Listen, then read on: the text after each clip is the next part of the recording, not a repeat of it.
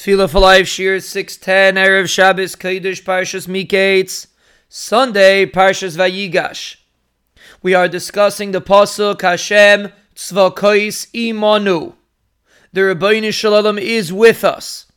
And we have to understand to what extent that means that the Rebbeinu Shalom is Imanu. We say in davening, Imai Anoichi B'tzara. The Rebbeinu Shalom is together with Klal Yisrael B'tzara. So first of all, we have to know, why is it specifically B'tzara? Why does the Pasuk say that the Rebbeinu Shalom is together with us B'tzara? The Rebbeinu Shalom is always together with us. In a Simcha also. Why does it only say B'tzara? So the simple understanding is that it's a Chiddush. That even when there's a Tzara, the Rebbeinu Shalom is there.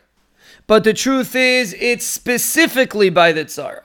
Because when a person, Rahman al-Itzlan, is in a tzara, he feels he has to come on to the Rebbeinu Shalom. So that's when the Rebbeinu Shalom is with him.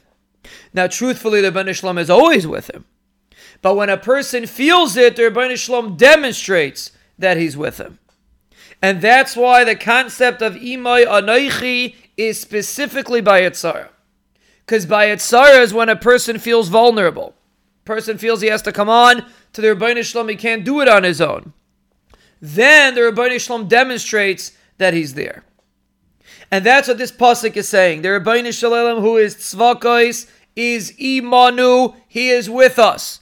He's always with us, but when I feel that he's with me, he'll demonstrate that he's with me. And that's what brings a person to Yeshua. Wherever the Rebbeinu Shalom is, like we said many times, wherever the Rebbeinu Shalom manifests himself, the Yeshua comes. Wherever my name is mentioned, the Rebbeinu Shalom says, I will come and I'll give you bracha, I'll give you hatzlacha. So Hashem Tzvakos Imanu stands on its own. It means whatever experience a person has, he should know that the Rebbeinu Shalom is there. And the Rebbeinu Shalom is not only there, even though the person's in that experience. The Rebbeinu Shalom is there because the person's in the experience. Because a person's in an Eis Tzara, and therefore he feels vulnerable, and he doesn't feel independent. He feels like he can't do it on his own. That's why the Rebbeinu Shalom was there. The Yeshua that Chashmonaim experienced was because they realized there was no one else to rely on.